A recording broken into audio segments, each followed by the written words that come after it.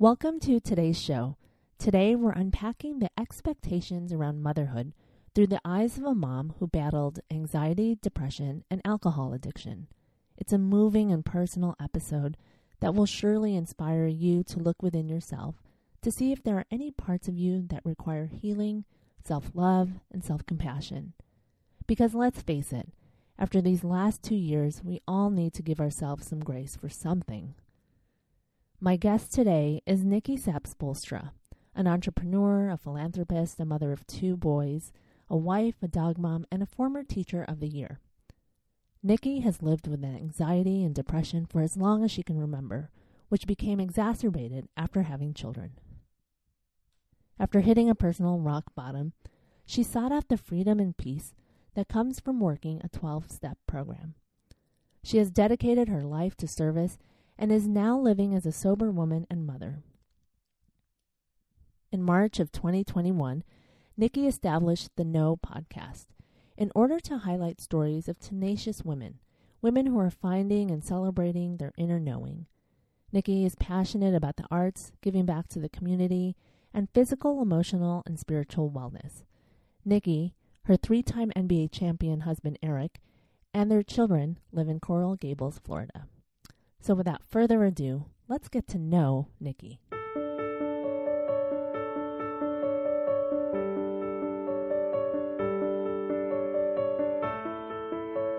So welcome to the show, Nikki. I'm so excited to have you on. It was great connecting with you during our wonderful conversation on your podcast, The Know, where we talked about all things mindful parenting. So thank you so much for being here with me today. Yeah, thank you for having me. I'm really excited to be here. And after speaking with you on your show, I just had to have you on RTL to talk about the many ways in which you flip the script on your own story and in order to respond to life in a more mindful way. And so I wanted to begin by talking with you about your history with anxiety and depression prior to having children, and then how it continued to present itself during your transition into parenthood. Oh, yeah. So growing up, I had a little bit of a tumultuous upbringing. And I say that with a lot of, just caution and awareness, because whenever I hear people talk about other people who they perceived as having a traumatic childhood, it sounds like this one big dark story. And while that might be the case for many people, I did experience some severe trauma when I was growing up. But I also, at the same time, had some really, really beautiful memories with my family of origin. And that said, I do believe that some of the experiences that I endured as a young person, as a young child, did lead me to have anxiety become part of this natural fight or flight instinct within my personality, so that when things would happen or certain scenarios, I would become uncomfortable, and then I would have really severe anxiety. And so that would show up in groups of people. I used to have anxiety around groups of people as a child, and really just start to not want to be around others and really become introverted and come into myself. And that was a way to protect myself. But what's interesting to me about that is that I was a dancer my entire life, and I was a performer. So I danced on stage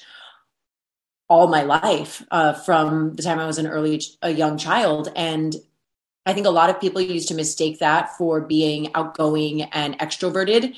And for me, that was more of a performance. It was a way for me to express myself on stage without having to actually have conversations with people, right? I was able to move my body in a way that felt good for me. And I was able to connect my mind and heart to my movements. And that was a safe space for me to be very, very expressive about all types of feelings that I was having. And so I used that as a tool for me to feel comfortable in the world. And thank goodness that I had that, because I was able to form friendships with other people my age, despite having anxiety, which I later would develop depression during my early teen and teen years. That's kind of where it started in my early childhood. And then as I went, I grew up with an alcoholic parent, and I became a caretaker for her. I'm an only child and I don't have any siblings. And I became kind of like the person who would make sure that the doors were locked at night. I would take care of my parent when my parent was having episodes. And, as a parent now, I'm like, wow, that's not the role of a child. Right. So I became my reality was unreliable. Mm-hmm. So I think it's pretty natural as a young person to feel fear and anxiety around that, especially if you don't have somebody who's guiding you on how to manage those feelings within yourself, like how to cope, how to calm down, how to process the reality of the situation. All you have as a child is these big, big, big feelings. And I know firsthand that one of the things that I do with my children is I help them through those big feelings, and I help them make sense of those things.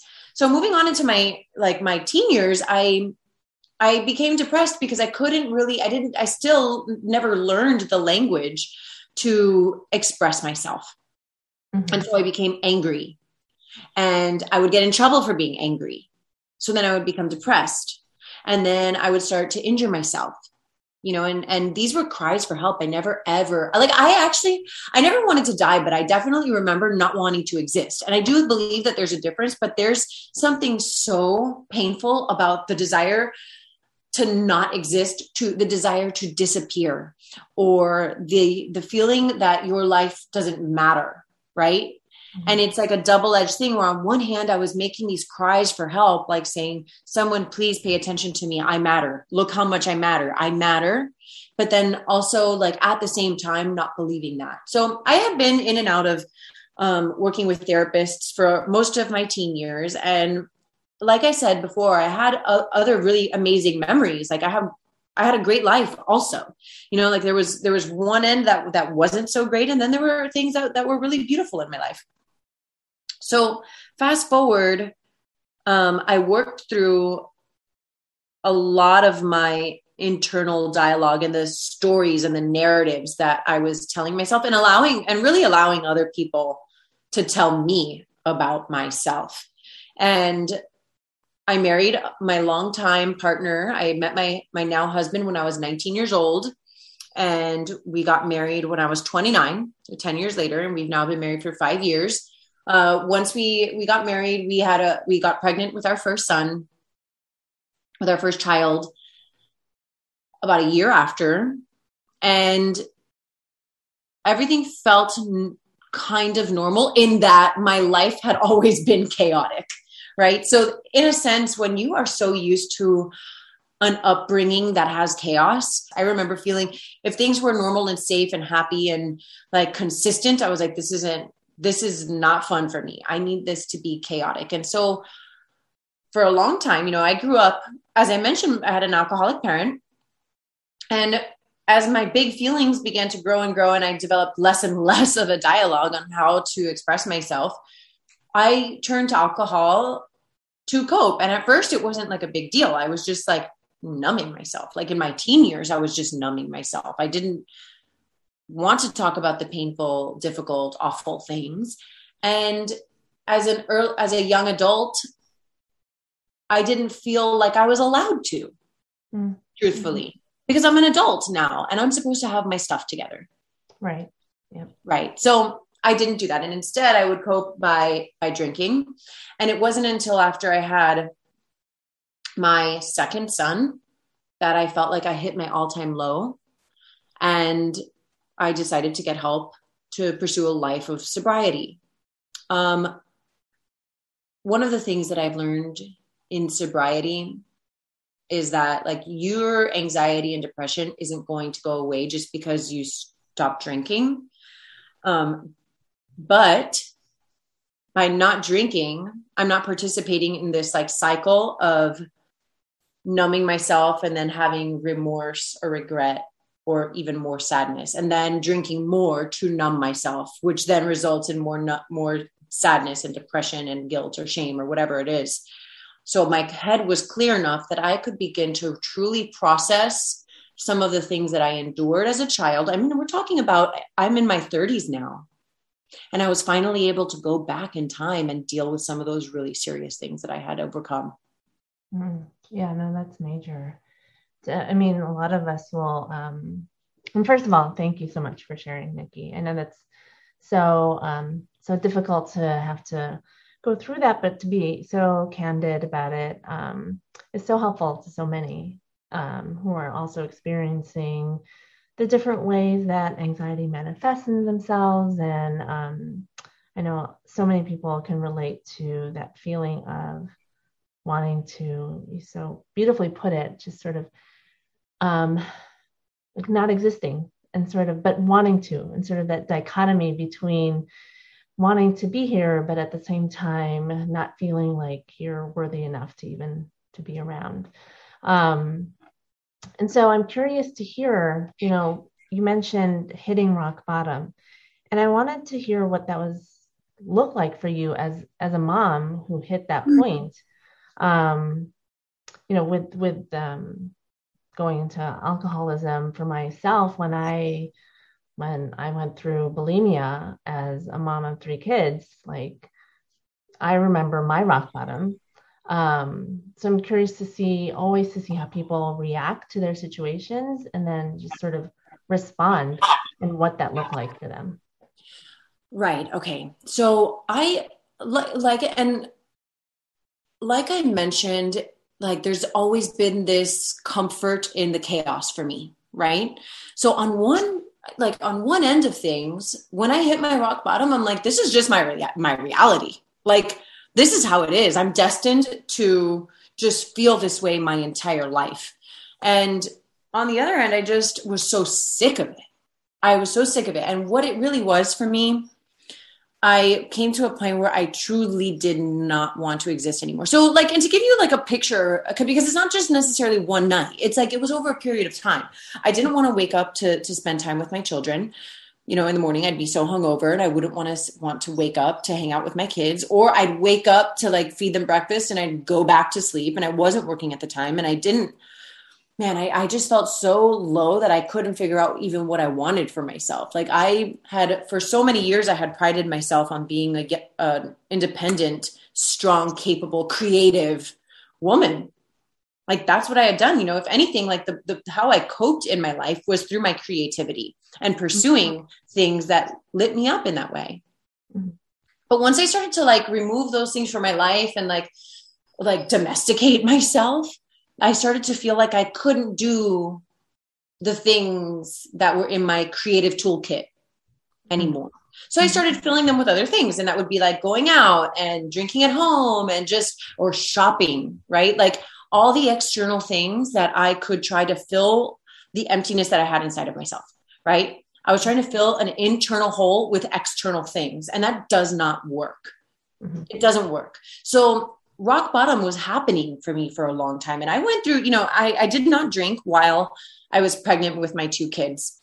And so people would look at me and say, oh no, but you didn't drink for 9-10 months. You can totally you're not an alcoholic. You don't have a drinking problem. And I now know that when you go through a period of nine or whatever, a period of time without drinking or using whatever it is that you do, that doesn't mean you're sober. That means you're dry.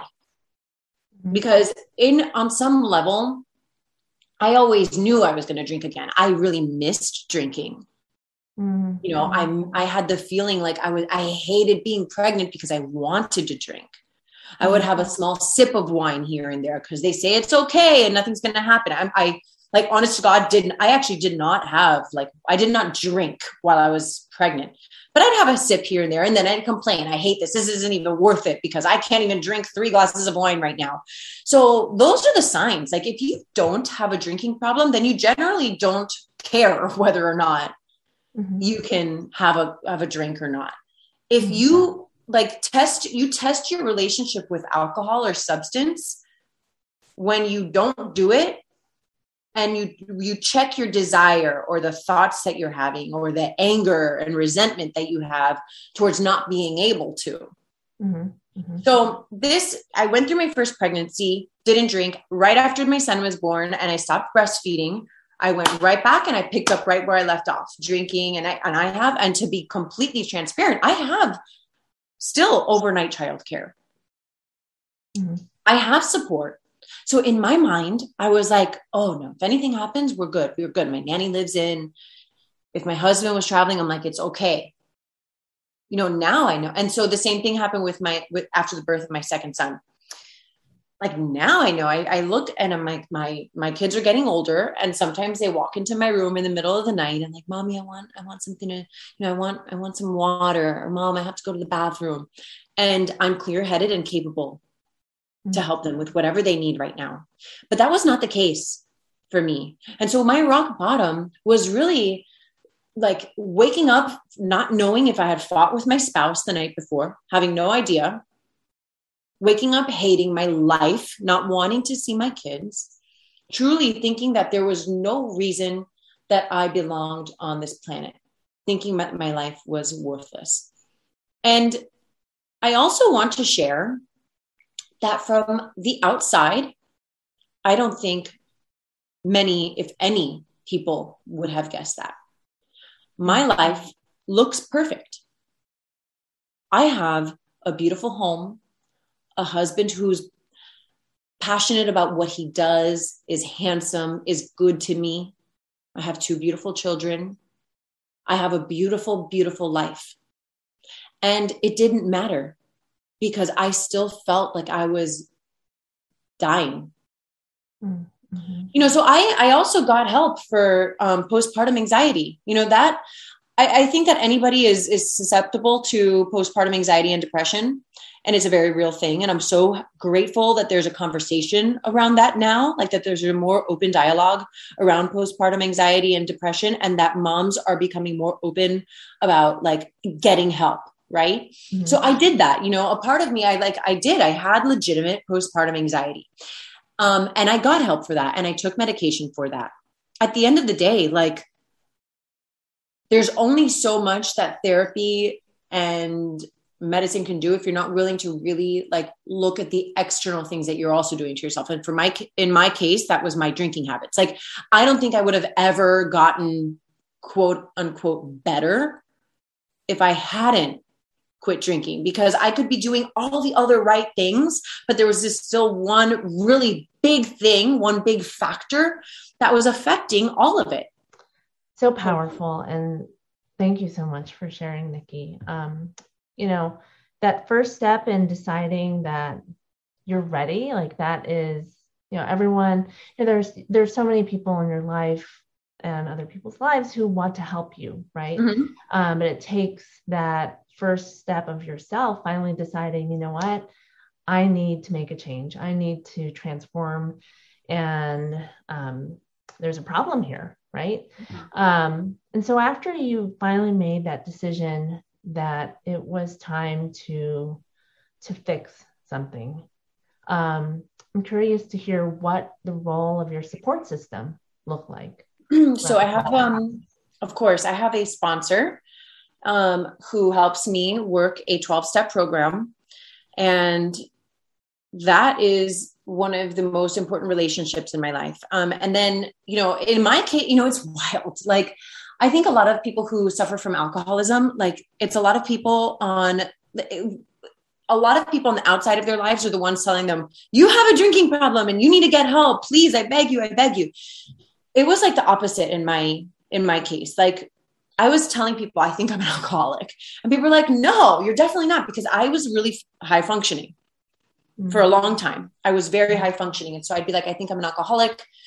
People would ask me, well, how much do you drink? I'm like, oh, I have a bottle of wine at night. They're like, oh, but you can relax, you're a mom. And like, mommy wine culture does not help this situation. Right. So I kind of had to convince people that I'm like, that I was an alcoholic. And what I've learned now is alcoholism is a self-diagnosed disease. If you think and you believe in your heart and in your soul that you have an addiction to a substance, you are the one who can determine that. Nobody else can determine that for you.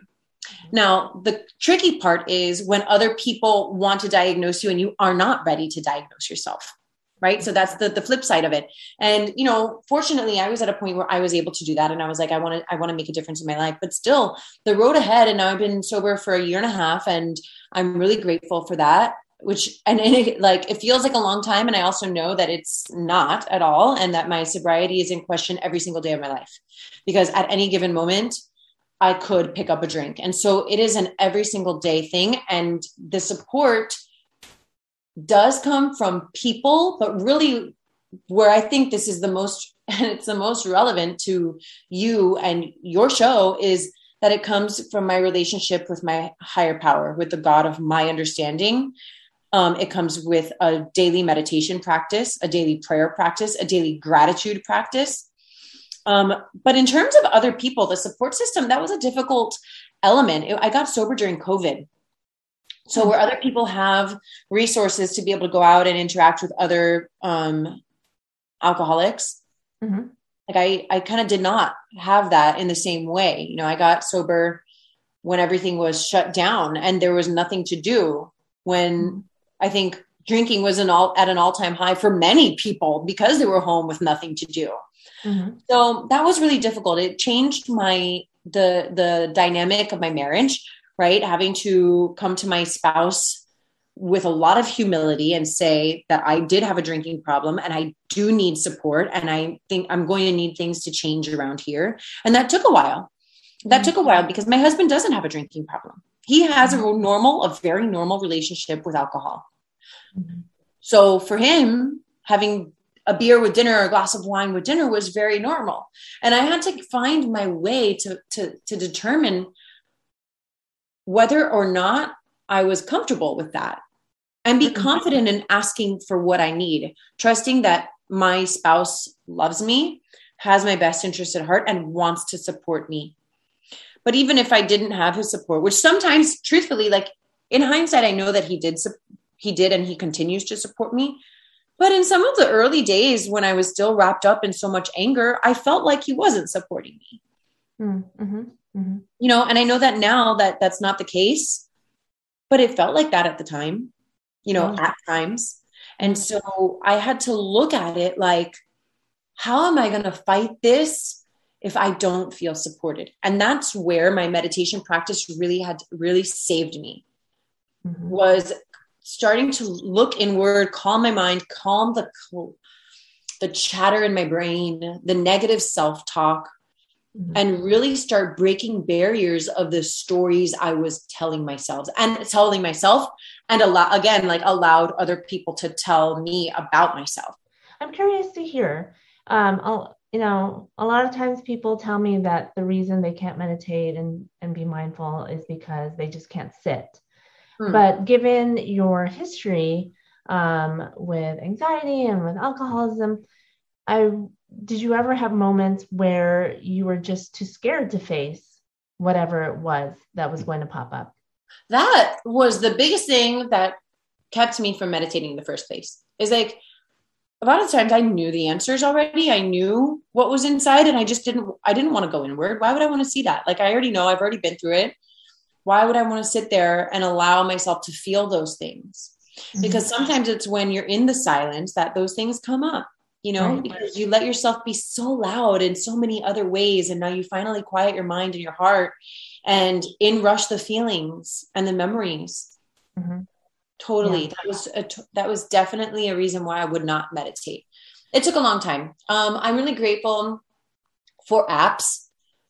That's how I got started. I started using apps, and I would particularly lean into the apps that would track how many days you could meditate in a row and send you a notification. I remember doing a, Josephine, I did like a group, like online thing about meditation, because I was publicly posting like how many days in a row I had meditated. And I got up to like 200 and something days in a row that I had meditated. And so I was invited to co-host a meditation series. I wasn't guiding the meditation, but I was like their guest.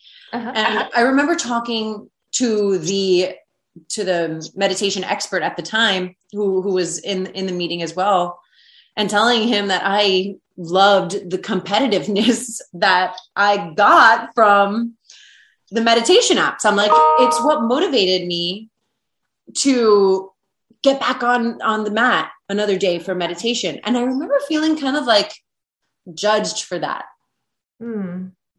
Thinking like, well, we don't meditate because it's competitive. I'm like, listen, sir, whatever can get me to do it and center, it doesn't matter. If it's because I need to get that one more day because I want to prove to myself that I can meditate one more day in a row, I'm going to do it.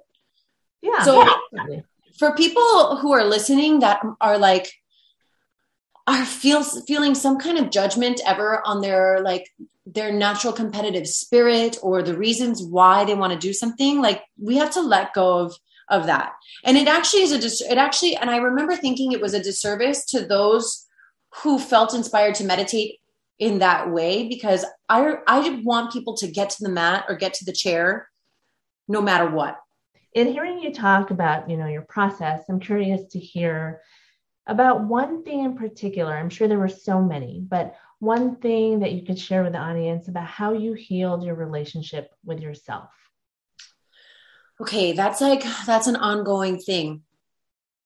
I write affirmations every day. One of the affirmations that I write, and I use my maiden name because that was my birth given name. I write down, I love you, Nikki Sapp, and I will never, ever give up on you. Every single day I write that. I write that down every single day after I write 10 things that I'm grateful for in my day. That's one of the ways that I heal my relationship with myself. I look at myself as if I'm on the outside and I say, I love you. I'm here for you. I'll never give up on you. One of the other things that I did, and this is something that I did with a therapist who guided me through this practice. And I'm not a therapist, as you know, so I'm not here to guide anybody through that practice, but I will share my experience of what was done with me. I had to go back to a really painful memory that I had when I was a kid. And I remember the memory very, very clearly. And my therapist walked me through seeing myself or seeing the experience as if I was a bystander, right? This memory that I have is a memory that was with my mom when I was about 4 years old. And my therapist walked me through it. She said, Nikki, pretend that you're on the outside, that you're an adult on the outside and you're watching yourself go through that pain, the physical pain, the emotional pain, what you were experiencing. I'm like, okay, I see it. You as the adult, what would you say to that little girl? And so I actually got to practice looking at little Nikki, right? I took her into my arms. I held her and I said, I love you. You are worth so much more than this. Your mom is doing the best she can and it's wrong. Because the two things can be true. Mm-hmm. Yeah, I do believe that my mom was doing the best with the tools and the emotional resources that she had. Exactly. I today, as an adult, know that my mom had her own very traumatic upbringing. Mm-hmm. Hurt people. Mm-hmm. Not always, but the people who hurt people are usually hurt people. Mm-hmm. Right. So I got to take the young me in my arms, right, in my mind, and console her and tell her that I would never let her go again. And so that's part of why I continue to write that every day of my life now. And that's the thing. It's very similar to, it's like an affirmative statement. And with affirmations that a lot of times I tell them it really is very helpful to do it. But you may not believe it in the beginning. You may not believe what you're saying to yourself or writing to yourself. And then there will be days once you start to kind of buy into it. Like you said, there will be days where you just don't, like you just had a terrible day and you don't feel like acknowledging this. But then there's a new day. And so there's another chance to give it a go. So thank you for sharing that. That was so beautiful. The last question I wanted to ask was just about, your relationship now and your role now as a parent and how you continue to sort of, live your life. We're all models for our children. Sort of what the big takeaways from this healing journey has been for you that you're hoping will come through to your kids. So this question makes me emotional because I listen to so many parenting books and it talks about right now I'm listening to What Happened to You with Oprah Winfrey. And it's just like, it's so apparent to me that like everything that happens early on in our lives impacts the next thing. Mm-hmm.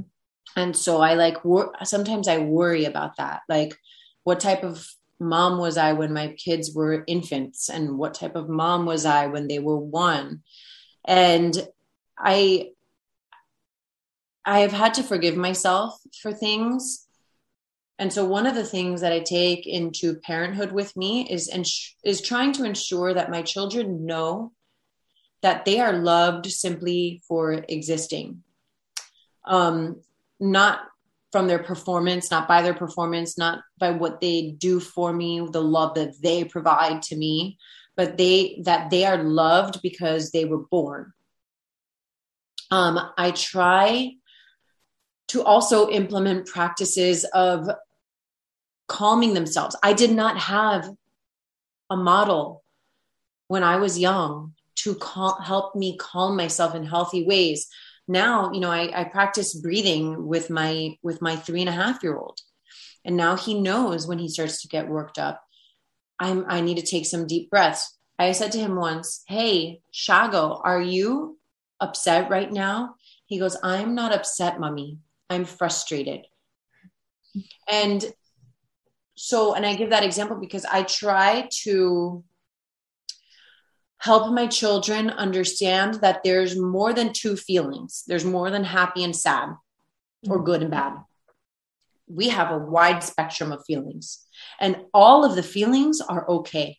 Mm-hmm. How we behave, how we respond when we are experiencing those feelings is what we want to try to monitor and assess, right? And have appropriate feelings, and like allowing the feelings to happen, but also help our young people manage those feelings and work around them so that it doesn't become those negative feelings, which are going to exist for any person on the planet, don't become ingrained in their sense of who they are. Well, this has been so great. I mean, so I loved hearing everything about how you're working through everything and evolving and modeling that for your own kids. And, since you already do this, and I asked all my guests already anyway, I'd love for you to share a gratitude, just because I like to end the podcast in a way that shows that even if you're having a crappy day, you can still pivot into a more positive frame of mind. Totally. Am I sharing my gratitude right now? Yes, if you could. Okay. I'm going to take a deep breath because that's what I like to do when I share my gratitude. I'm grateful for my health. I am grateful for the family of my creation. I am grateful for my sobriety, one day at a time. And I'm grateful that I have the platform and relationships to be able to connect with other women and tell our stories, because I know that there's so much power in community.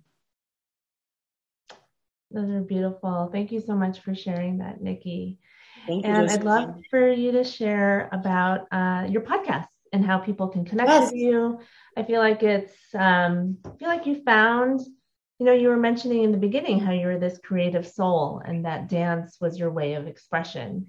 And that when you were going through the beginnings of parenthood, you kind of lost that outlet. And so you were seeking something else to sort of, and so I feel like this beautiful podcast that you created this year is that one of the new outlets for you. And so I'd love for people to be able to tune in. Thank you. Absolutely. It's been a great joy in my life. I started a podcast called The Know with me, Nikki Spo, and it's available on Spotify and Apple Podcasts, and honestly, like wherever podcasters are playing. But it is a podcast in which I interview tenacious women who are finding and celebrating their inner knowing and living like their most authentic lives. And most of these women have overcome some type of adversity. Not everybody, but like their stories are just beautiful and inspiring. And I want to encourage more women to stop living in fear and step into their highest, most authentic selves so they can live and create the lives of their dreams, really. So that's The Know with Nikki Spo. And I'm on Instagram at Nikki Sap Spo. And then the podcast Instagram is The Know with Nikki Spo. Wonderful. Well, definitely everyone who's listening, go check it out. It was amazing to be on the podcast and to listen to all the other episodes that you have. I can't wait to hear future episodes because it's so inspirational and definitely shines a light on the possibilities, because there's just so many possibilities for ourselves out there. If we're vulnerable to it, we're open to it, and I really appreciate that work that you're sharing. Totally. So, thank you so much, Josephine. Well, it's such a pleasure connecting. Thank you again. And I look forward to having the audience hear about your inspirational story. Thank you.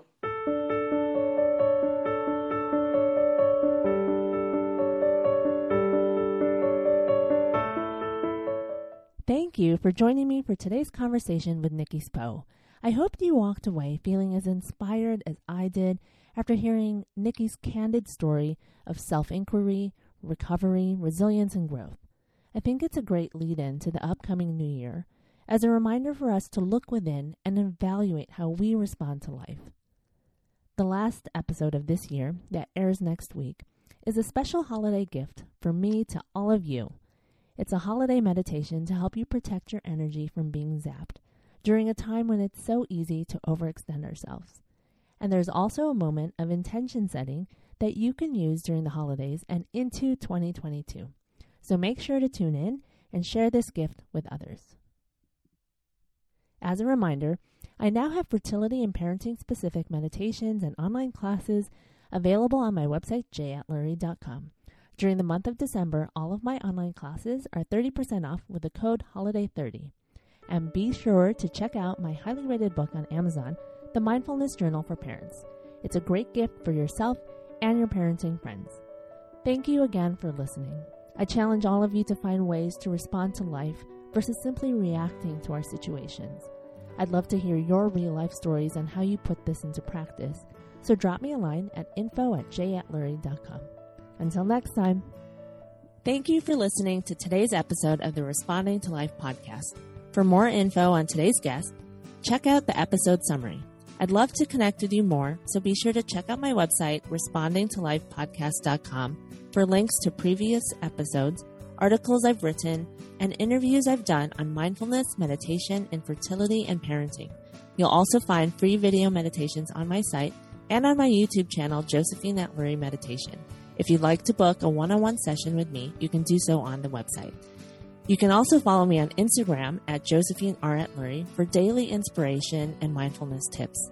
Finally, I'd love for you to join my Facebook groups to connect with a supportive community and receive greater insight on how to incorporate mindfulness into your life. Check out the Mindful Parenting group with Josephine Atluri or the Empowering Your Fertility group. Thanks again for tuning in today. I look forward to sharing more conversations with you on how to respond to life in a more mindful way.